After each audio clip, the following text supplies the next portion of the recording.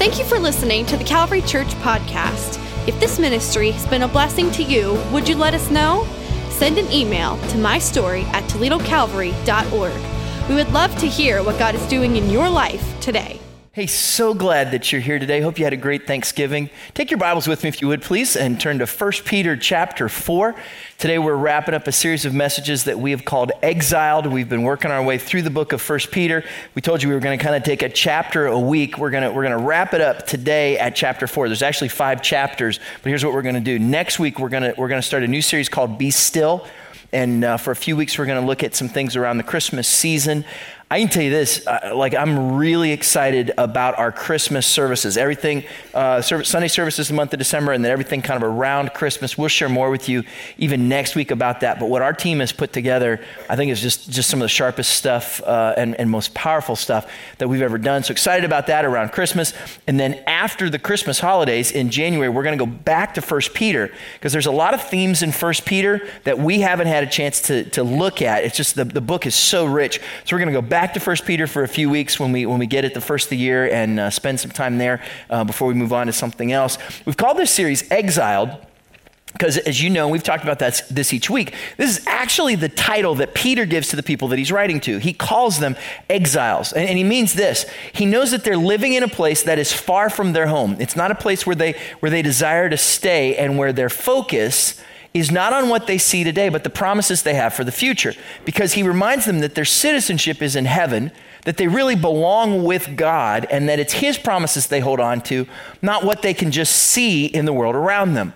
And this is powerful for them, and he reminds us, and we've seen this all throughout this book, the principle that we've looked at is that the faith we live out will separate us from the world we live in. And it makes a difference how we live our lives. And what Peter does in 1 Peter chapter 4, verse 7, where we started last week, is he begins with this really interesting phrase. He says, the end of all things is near. And he's reminding them that we are living in what Scripture refers to as the last days, in the end of days, the end of time, that we look forward to that time when Jesus Christ will come again. And that's the hope of the church 2,000 years ago, and it's still the hope of the church today, isn't it? We believe that Jesus is coming again. And so because of that, we're reminded that our lives are short, even at best. We're not living for today, we're living for the future. Now, what he reminds us of, though, and you see this all throughout Scripture, is that when we talk about the end times, the focus of Scripture is never on the then and there. Although we read about those things, we read about heaven, we read about the rapture and the tribulation and all those things, the focus of Scripture is not the then and there. The focus is that because we live in the end times, how does that affect the way we live here and now and the way we live our lives? Which reminds us then, and this was the point of the whole message last week and where we'll pick back up again today, is that we live a life that is short. And so we've looked at 5 things that life is too short for. If we are living in the end of time, we want to look at 5 things that life is too short for. And we need to keep these in mind. So we went through, he says, the end of all things is near in verse 7, and then he launches into really some of the most practical teaching in all of 1 Peter. And the first thing he says to them, and this is the first one that we looked at last week, number 1, life is too short to not think clearly. Life is too short to not think clearly. So he says to us that we need to be alert and sober-minded so that we can pray. The point is, we need to think clearly so we can communicate with God clearly. And then the second thing that we saw last week, number 2, that life is too short to hold a grudge. He says that we're to love each other deeply because love covers over a multitude of sins. And this was the point that Peter made that we looked at last week, and that we have the ability to choose to cover over the faults in others, the disagreements, the offenses that we have with love, because love covers over a multitude of sins. Which brings us then to the rest of this passage. So let's jump back in. 1 Peter chapter 4, we're going to look at verses 9 through 11 today and watch what Peter says to us. Verse 9. Offer hospitality to one another without grumbling. Each of you should use whatever gift you have received to serve others as faithful stewards of God's grace in its various forms. If anyone speaks, they should do so as one who speaks the very words of God. If anyone serves, they should do so with the strength God provides, so that in all things God may be praised through Jesus Christ. To him be the glory and the power forever and ever. Amen. What I want to look at is the last 3 of those 5 things that life is too short for. So let's pick up number 3 then. From this passage we see this: life is too short to be selfish. Number 3, life is too short to be selfish. This is an interesting statement. Short verse. Here's what Peter says, verse 9 of 1 Peter chapter 4. He says, offer hospitality to one another without grumbling. In the holidays, this is probably a pretty good time for us to talk about hospitality. For some of you, maybe you opened up your home this past week for Thanksgiving celebrations, or maybe you're going to as we get into the holidays with Christmas and New Year's and things that are ahead. Scripture uses this word significantly, really kind of in 2 different ways. One of the things that we'll see here in just a moment is that Scripture talks about hospitality kind of in the very general sense of the way that we treat each other in our relationships, and we'll look at some of that. And then there's 2 places where Paul uses it, in 1 Timothy and in Titus. And in these passages, Paul is mapping out what are the criteria for someone who's going to be a leader in the church, a deacon, an overseer, an elder. And one of the qualities that he points out, both in Titus and in 1 Timothy, is he talks about the fact that this person who's going to be a leader must be hospitable, which is this interesting thing. Hospitality is a criteria for spiritual leadership. It's an interesting dynamic that he makes here. He's saying that if you are not a person who is kind, generous, and hospitable, you potentially disqualify yourself from leadership in a spiritual sense. Hospitality is criteria for spiritual leadership, which then makes us say then, so what is hospitality? Why is being hospitable so important? And when we think of hospitality, the first thing that comes to mind is probably someone who can put on a good party. Amen? That's kind of what we think about. They're hospitality. Now, the truth is, though, hospitality is more than just hosting a good party. There's more to it than that. Now, there are some people who have I would kind of say they just have a gift of hospitality. I know some people that when you walk into their house, you immediately feel at home. Do you know what I'm talking about? I mean, you just kind of walk in and you're like, wow, I just feel so welcome. We've got some friends. And literally, when we go over to their house, you just feel relaxed. You feel like, man, I belong here. And then you walk in the kitchen and you see the food they've made and you say, I know I belong here. Praise God. Right? You just kind of have that process. There's some people that just kind of have that gift. Sometimes that's based on just people's giftedness. Sometimes it's based on maybe the home that they have or the ability that they have or whatever. But we can't just limit hospitality to putting on a good party. There's a whole lot more to it than that. See, hospitality is more than a good party. Hospitality is a mindset of generous concern for others. This is Paul's point when he talks about spiritual leadership in Titus and 1 Timothy. This is Peter's point when he talks about the fact that we need to show hospitality because time is short. And if hospitality is a mindset of generous concern for others, where we take the focus off of ourselves and put it on other people, we're reminded of this. Life is too short to be selfish. So let's talk about hospitality a little bit. Let's unpack, I think, some things that he wants us to see here. One of the things that's important when we talk about hospitality in a biblical sense to understand is this. We are to care for the vulnerable. Tied up in this idea of hospitality is the idea that we are to care for the vulnerable. Let me see if you've ever done this. Maybe you did this weekend if you did some traveling. Let's say you're traveling somewhere and you know that it's one of these trips that's long enough that you want to break it up into a couple of days. So you know you're gonna take more than one day to do this trip, and you leave your place to head to your destination, and you say to yourself, let's just drive till we get tired, and then once we kind of feel like we want to call it a night, we'll pull over, we'll get off the highway, we'll pull over, and we'll find a hotel somewhere, and we'll call it a night and then get up and finish the trip the next morning. Anybody ever done that? Anybody ever done that? Okay, yeah, all right, yeah. Some of you, come on, folks, we're friends here. Be honest, all right? Don't you fool me. So yeah, you've done this, right? Okay, so and the idea is you don't stress about it. You're like, man, we'll find a place somewhere. Because you know that if you're in a populated area, there's probably going to be an exit that you can get off. You'll find a reputable hotel, kind of a brand name hotel. You can get off. If you want to, you got a smartphone. There's apps you can download and you can figure out, hey, where's the closest whatever kind of hotel, or you can look and say, okay, these next 5-6 exits, this is what we're going to find out there. And you can kind of plan that way. In the first century, it wasn't like this. So when Peter wrote and said, I want you to offer hospitality, consider this. In the first century, people didn't drive, they walked. And you might never know what you might encounter and how this trip's going to go. And you weren't really in areas where you could just pull off a highway and go to a hotel because there wasn't that kind of thing. And this may blow your mind, most of the people in the first century did not have smartphones. And those that did, the reception was horrible. No LTE. This wasn't 4G. You couldn't do this. They couldn't use it, right? So they had to kind of, when they would walk into a town and say, look, I'm gonna stop here, they were incredibly vulnerable. And they would go into a place, and most of the places where you could go and spend the night were not places where you wanted to go and spend the night. Most of them were not safe. They certainly weren't respectable. The things that went on in these places weren't necessarily places that were great locations of righteousness, if this makes any sense, especially for someone who's a new follower of Jesus Christ that Peter's writing to. And so he's saying, look, when people come to your town, especially other believers, they're coming and they're very vulnerable. So I want you, and this is the idea that you unpack here, I want you to extend hospitality to them. I want you to open up yourself to them. Now, the idea of hospitality is that we care for the vulnerable. Now, it's not as practical today. Look, if you roll into a town you don't know, you roll up to the Holiday Inn or the Hampton Inn, you find a place to stay.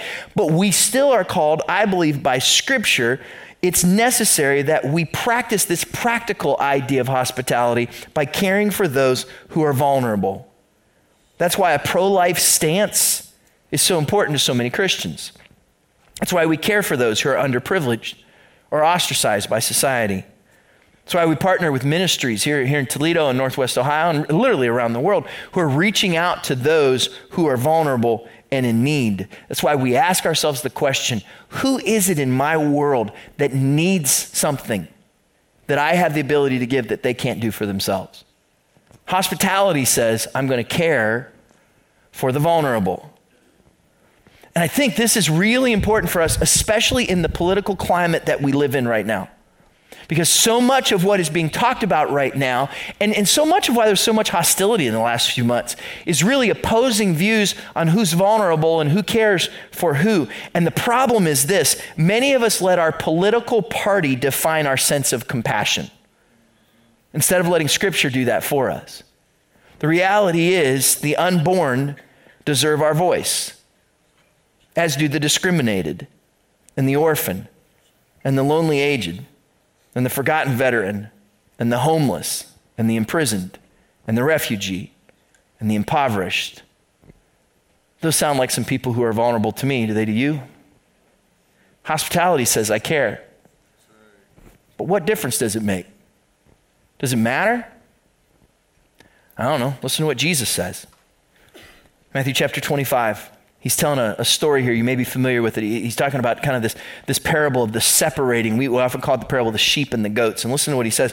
Then this king that Jesus is talking about will say to those on his right, come you who are blessed by my Father, take your inheritance, the kingdom prepared for you since the creation of the world. For I was hungry, and you gave me something to eat. I was thirsty, and you gave me something to drink. I was a stranger and you invited me in. I needed clothes and you clothed me. I was sick and you looked after me. I was in prison and you came to visit me.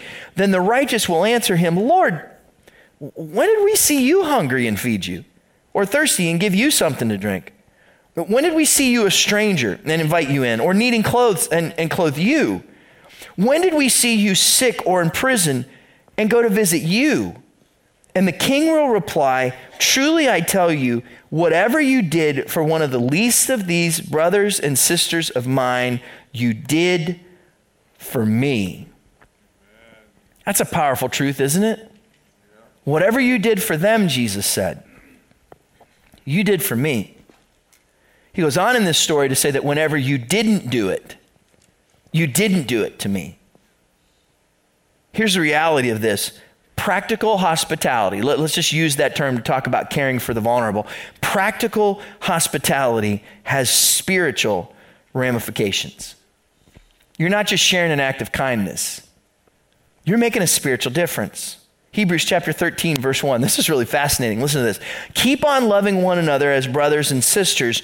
Do not forget to show hospitality to strangers, for by so doing, some people have shown hospitality to angels without knowing it. Your practical hospitality has spiritual ramifications. Now, Peter is pulling back. He's mentioning something from the Old Testament, Genesis chapter 18, where it tells us that Abraham entertained some strangers without realizing that they were actually spiritual beings. But you get the point here? He's saying, look, there may have been a time where you cared for someone and you were actually caring for an angel. Your practical hospitality has spiritual ramifications. But the idea of hospitality goes even beyond this. He says that I want you to offer hospitality to one another. He stresses this idea of one another. So we not only care for the vulnerable, but we are called to love one another. We are to love one another. Meaning that we are to show that kind of grace, that kind of concern, that kind of active care to those who we would refer to as the body of Christ, those that are our brothers and sisters in Christ. Listen to what Scripture says. Romans chapter 12, verse 13. Share with the Lord's people who are in need, practice hospitality. Galatians chapter 6, verse 9. Let us not become weary in doing good, for at the proper time we will reap a harvest if we do not give up. Therefore, as we have opportunity, let us do good to all people, especially to those who belong to the family of believers. The family of believers. Get this. You are my brother and sister in Christ. Now, you may look different than me. You may act different than me. You might have a different story than mine. But you're my brother or sister, which means we have the same father, right? Amen. And the children of God are the family of God, which means we are called by Scripture to look out for each other, to care for one another. The children of God are the family of God. Now, I have this really cool vantage point because from my role as pastor, I get to see the church in some different ways because I get to see some things that happen sometimes behind the scenes that other people don't see. And I have seen such powerful expressions of the people of God caring for one another.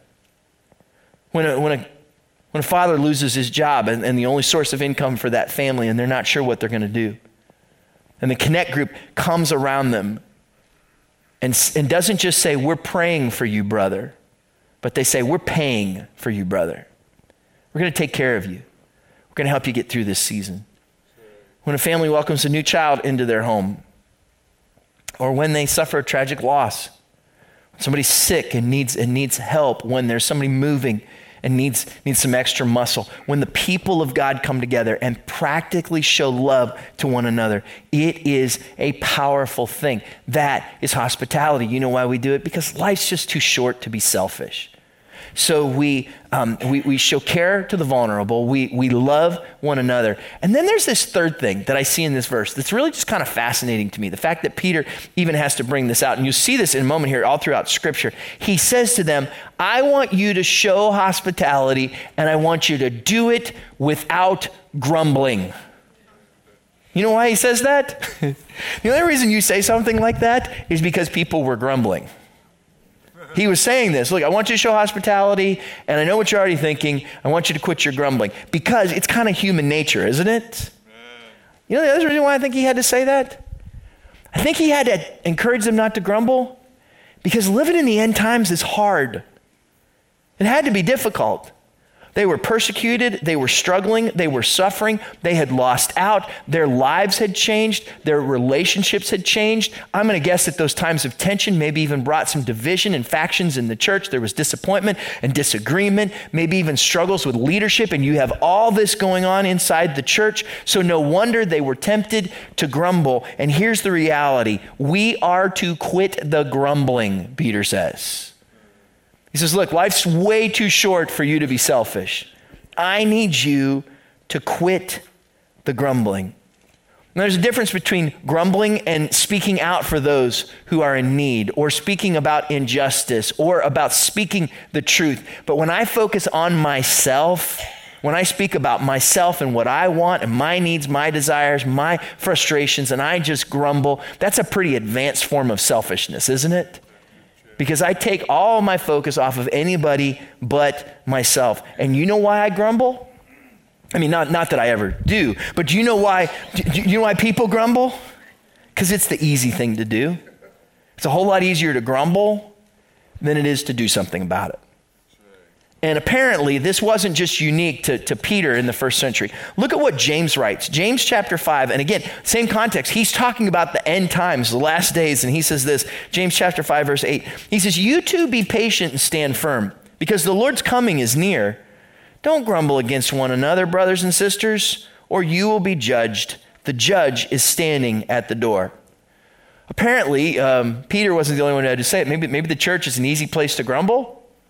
I guess Paul said this when he was talking about being the light of the world, Philippians chapter 2, verse 14.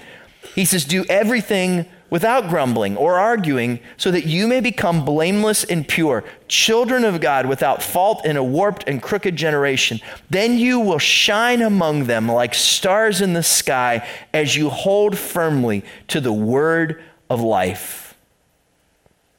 He tells us here that what makes a difference when people will really see God in your life is when you choose not to moan, not to gripe, when you say, I will not grumble. You may be familiar with John Ashcroft. He was a U.S. senator, served as the attorney general. And what you might not know is that his father was one of the leaders in the Assemblies of God, the fellowship of churches that we are a part of, was a college president and a leader in our fellowship.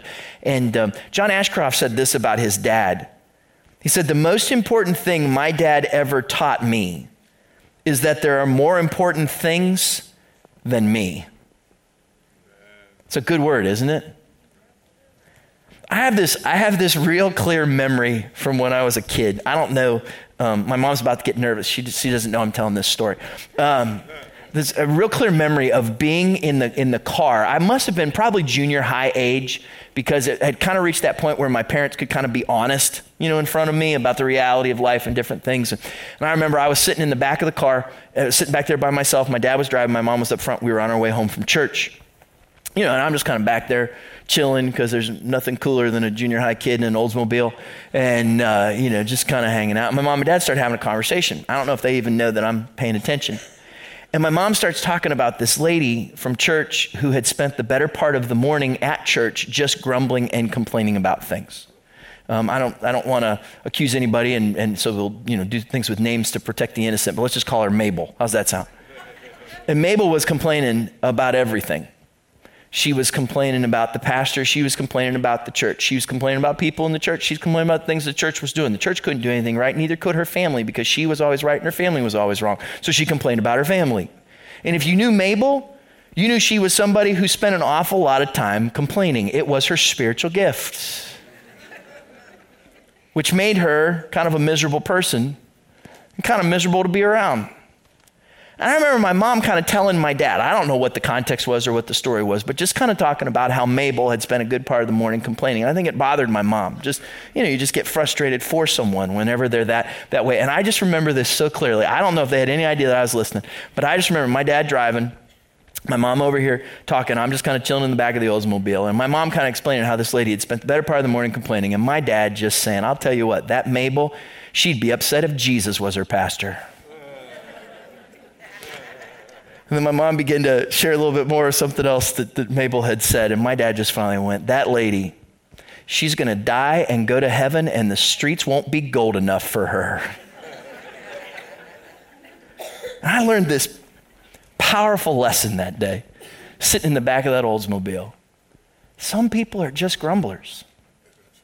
Some people just choose to live life that way. They complain about everything. And no matter what happens, you are going to encounter some people who are just grumblers. Have you met them? So you know what you need to do? Stay away from them. Don't let them bring you down. Don't let them mess you up. It's good to know this so that you know how to avoid that and how to not become that. I am about to drop on you an incredible spiritual truth. If you write nothing else down today, this is so powerful. It is so deep. You will say when I am done, that pastor is a brilliant young man. Are you ready? Some people are grumblers. Don't be one. You know why? This life's way too short to be selfish. That's why Peter says, offer hospitality to one another without grumbling. And then going into verse 10, he makes this crazy connection. Let me give you the fourth thing that I want you to see today that Peter shares with us. Number 4, life is too short to waste your gifts.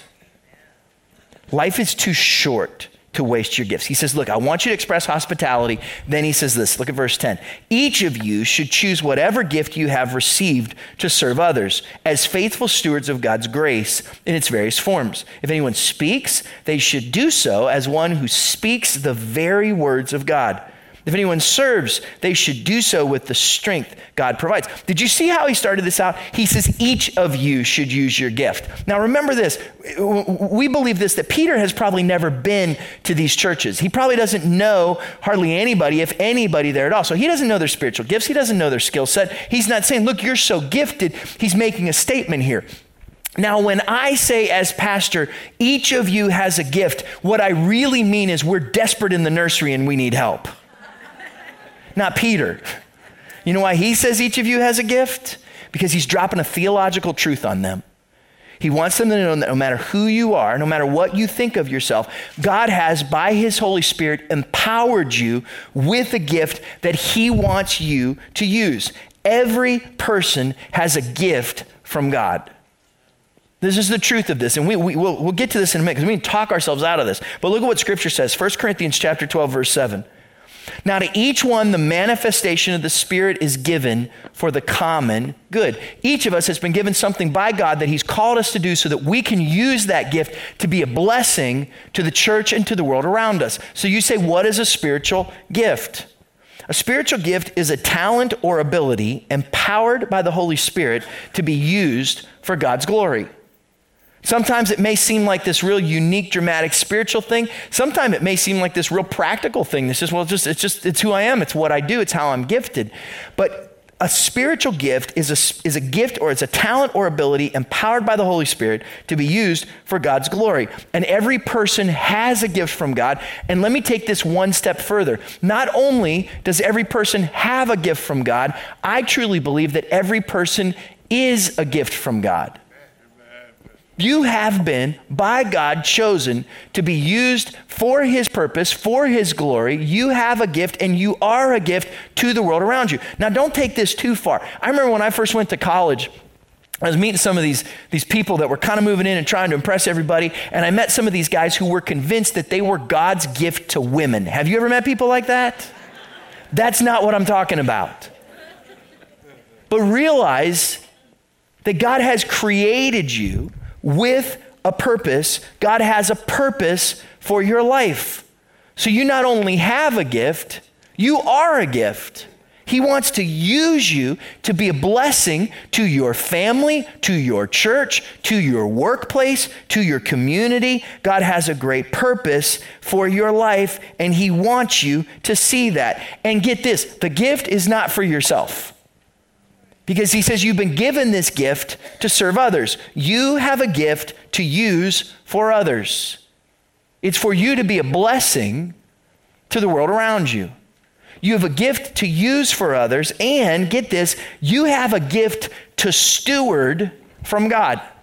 That word steward means that you are given something that you are responsible for. He says, as an expression of God's grace, because he loves you and because he loves those that you will interact with, you have been given a gift to be a gift to change the world around you. If you'll grab hold of that, it'll make you a very rich person. Not financially, but in just about every other way. Have you seen that? Maybe you saw the story in the news in the last few weeks. It came out of the nation of France where some guy inherited a home. I'm not exactly sure what the connection was, but he inherited this home, and he inherited it from some hoarders. Guess what they had been hoarding? Since about 1950, they had been hoarding gold, coins, those ingots, the whole thing. I mean, they had gold. When he got moving around, he looked under the couch, under the table, in the drawers, searched all over. He found $3.7 million worth of gold. Would you like that kind of inheritance? Look, if you've been hoarding anything like that and you don't have your will all taken care of, it's Gilligan with 2 L's. You just catch me?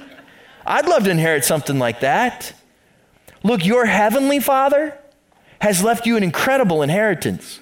And he's gifted you with something of immeasurable value. And so many of us just hoard it. We sit on it when what he wants you to do is spend it and use it to be a blessing to others. And Peter breaks our gifts down into 2 general areas here. Now, if you read through Scripture, You'll see in Romans chapter 12, 1 Corinthians chapter 12, and in Ephesians chapter 4, the Apostle Paul mentions what we call gift lists. And he talks about them in different contexts and in different ways. I don't think Scripture gives us this whole exhaustive list of gifts, but it mentions some of what they are. And Paul gives it to us in more detail. Peter just breaks it down into two general categories. He says it's the things that you say, and it's the way that you serve. Things that you say, the way that you serve. And so understand this, your gift may be the words you say. How God uses your mouth, how he uses your influence, how he uses your words may actually be the way in which he wants to impart your gift to be a blessing to other people. Paul's list mentions some of these things. The thing about this, he talks about the preacher and the teacher, the encourager, the evangelist, the prophet. He talks about the gift of tongues, the gift of leadership, the word of wisdom, the word of knowledge. All of these are gifts that primarily can be expressed in the words that we say. And you may think to yourself, well, if I'm going to be used in a gift where I'm going to say something, it must be that I have to either stand on that platform or teach a class somewhere, when actually those words go so much beyond that. It's not that you have to be in a spotlight. I think some of the most powerful expressions of the spiritual gifts happen in our atrium. When someone speaks to someone and they just feel like a stirring, it doesn't have to be this moment where the heavens open and lights come down and you hear, oh, it's not what it is. But you just know, I'm just going to speak a word of encouragement to this person. And that's a gift that it might just seem like an encouragement to you, but it could be life to that person as God uses that gift to speak through you. Sometimes it's in the words that we say, but understand this, you speak with God's words and not your own. It's not just what you say. It's how God speaks through you.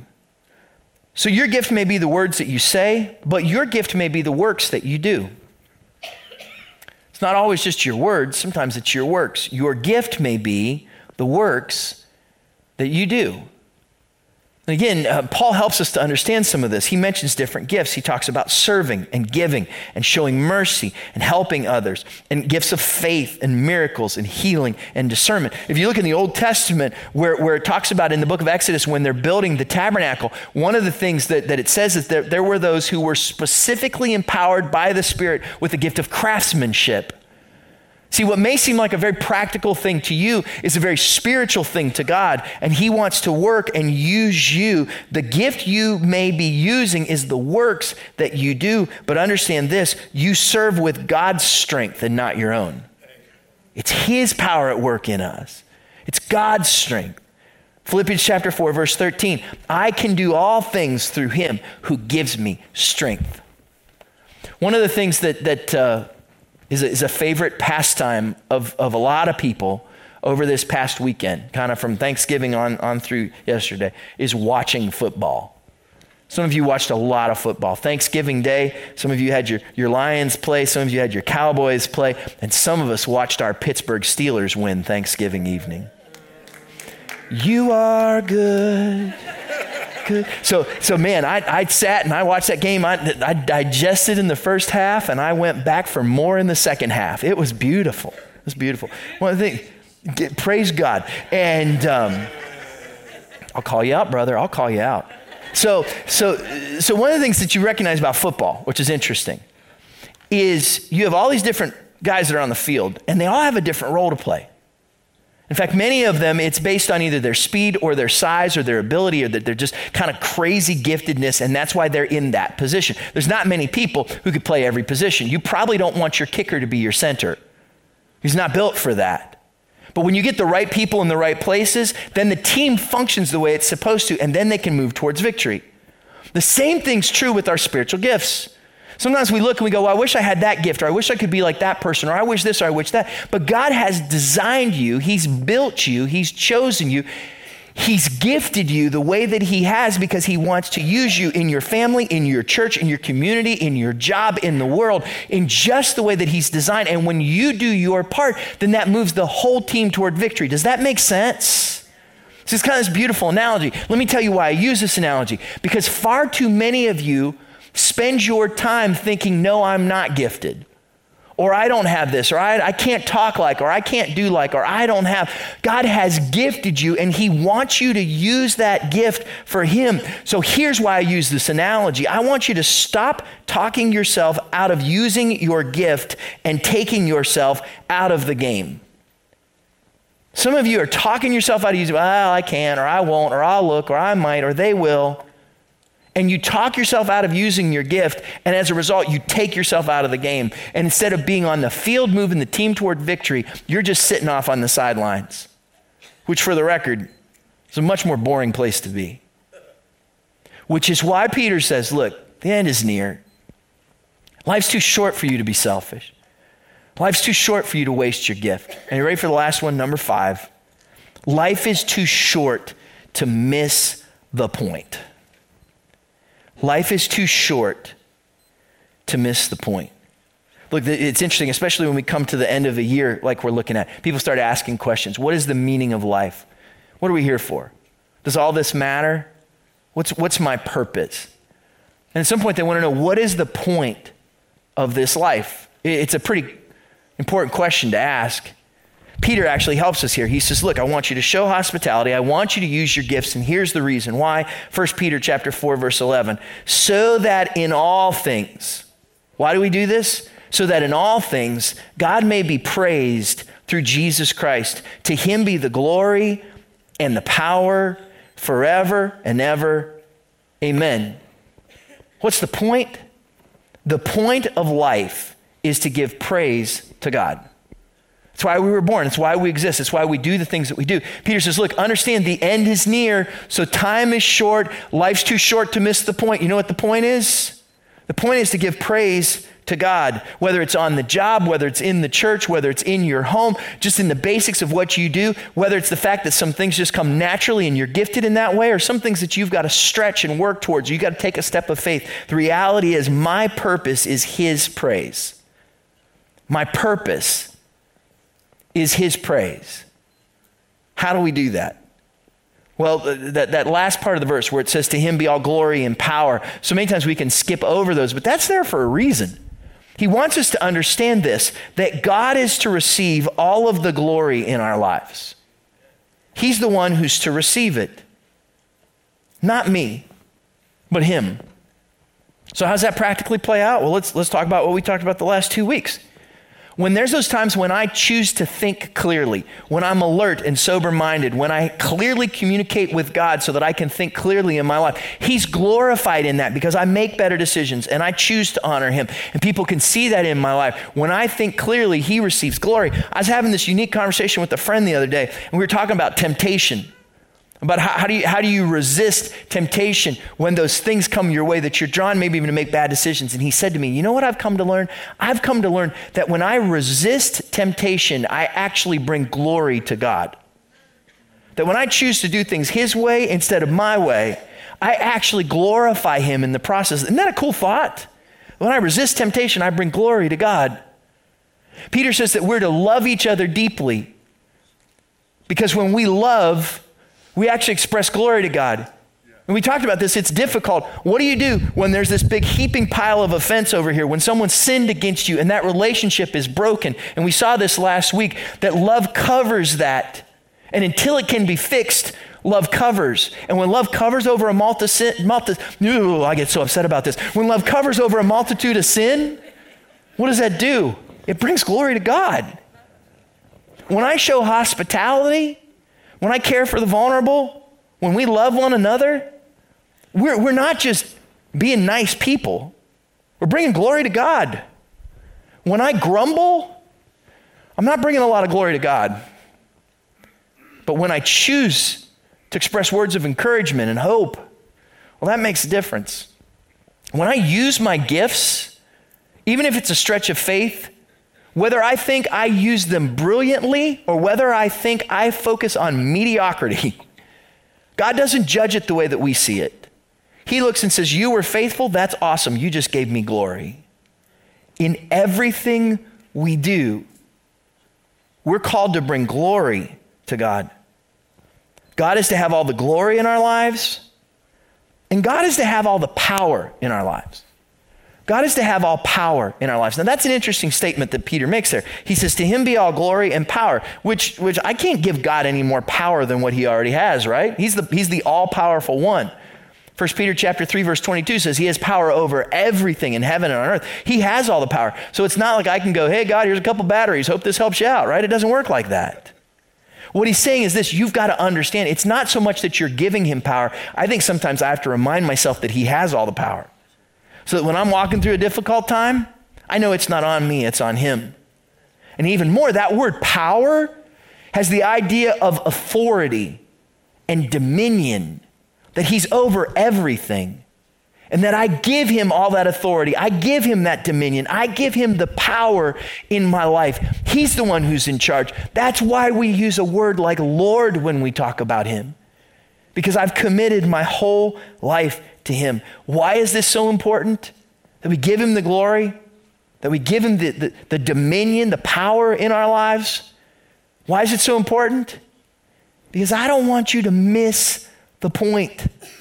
Far too many of us miss the point. And when I live for myself, I miss the point of living. When I live for myself, I totally miss the point of living.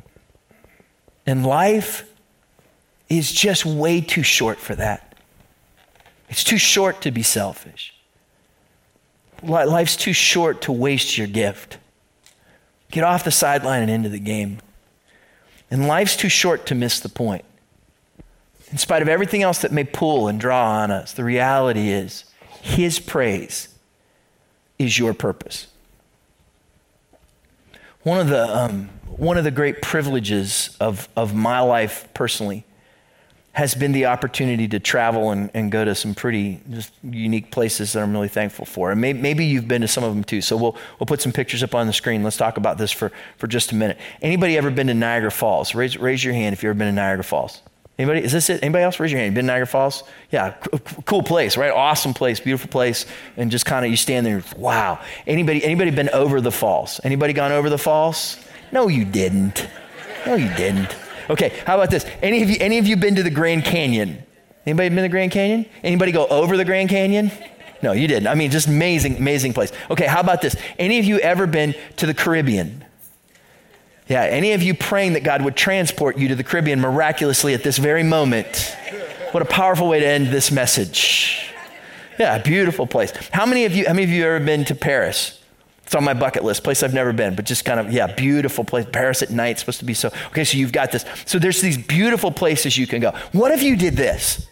What if you hopped on an airplane or you drove to one of these places, don't drive to the Caribbean, and you go to one of these places and you get there and you get to your hotel and you check in and you say, this is so awesome, I'm here. And you go and you close the curtains and you lay down on the bed and you turn on the TV and you say, I just love being here. And you never leave the room. You spend that whole trip in the hotel room. Now you can order room service, that's cool. But you stay in that hotel room. Does that make any sense?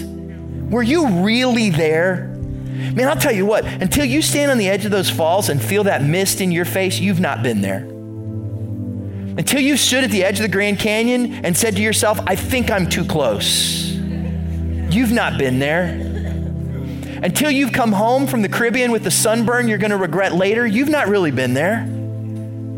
You can't go to Paris and not really see the sights and look at the lights at night and say that you've really been there. If you just stay in that hotel room, you may have been there, but you've not really been there. And my fear is that some of you are missing the point. And you're saying, I love God and I want to serve him and all this stuff, but you never leave this you're playing it too safe. You're taking the easy way out. And Peter says, look, life is way too short for you to just stay in the hotel room. Because I've got so much more for you.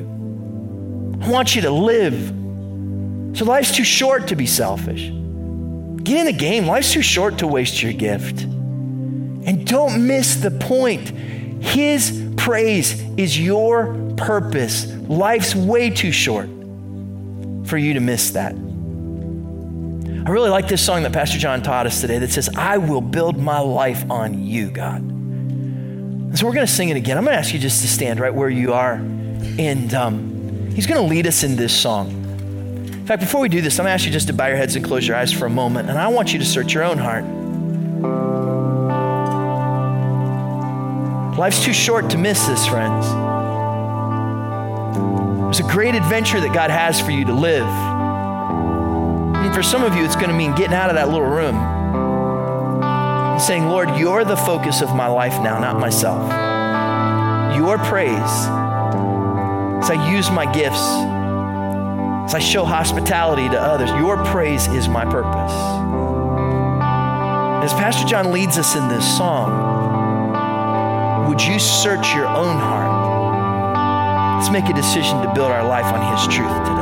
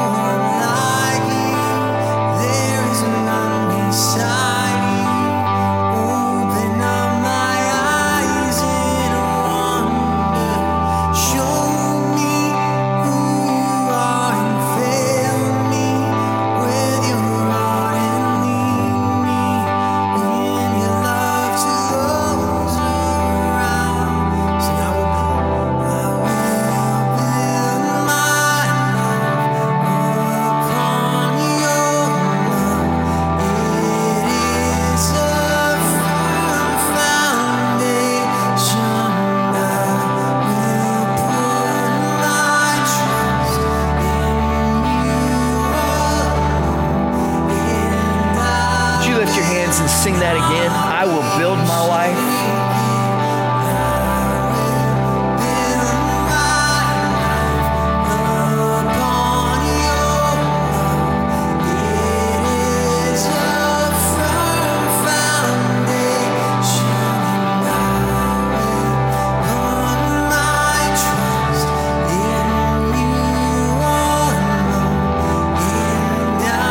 Make that your prayer. Sing it one more time. I will build my life.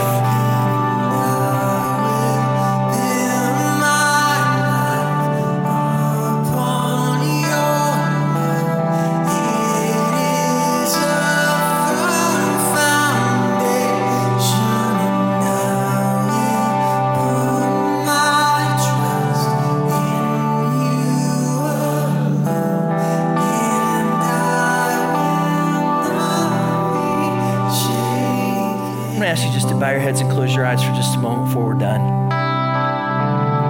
Because the reality is that for some of you, it's not a matter of just maybe a shift in perspective. The truth is, life's too short for you to miss this moment. Because the point of life is to give God praise. But you can't do that unless first you've given Him your life.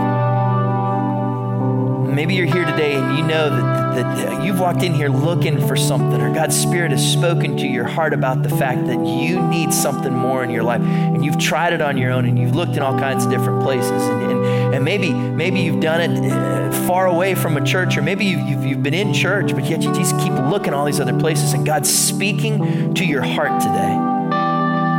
He wants you to know how much He loves you. He loves you so much that He sent His only Son to die on the cross for your sins. That's why we call Jesus our Savior. Because His death on the cross brought us forgiveness, and it brought us hope, and it brought us joy, and it brought us peace. In fact, He rose again from the dead, and that's why we can have life in Him.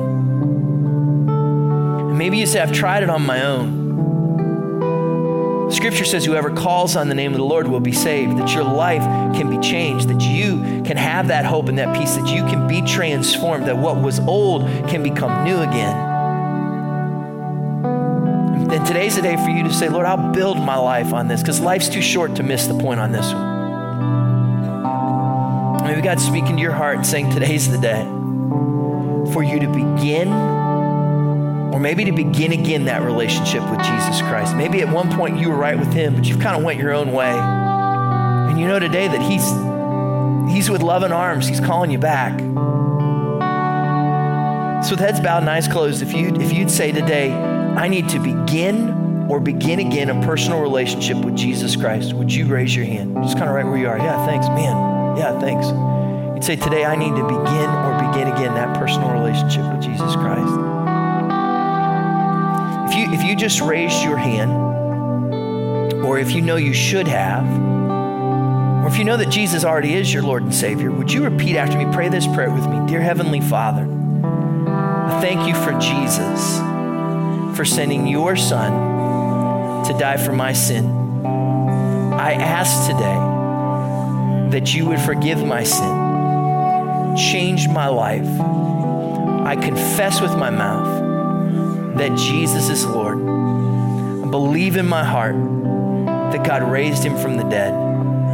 I choose today to build my life on your truth. In Jesus' name, amen.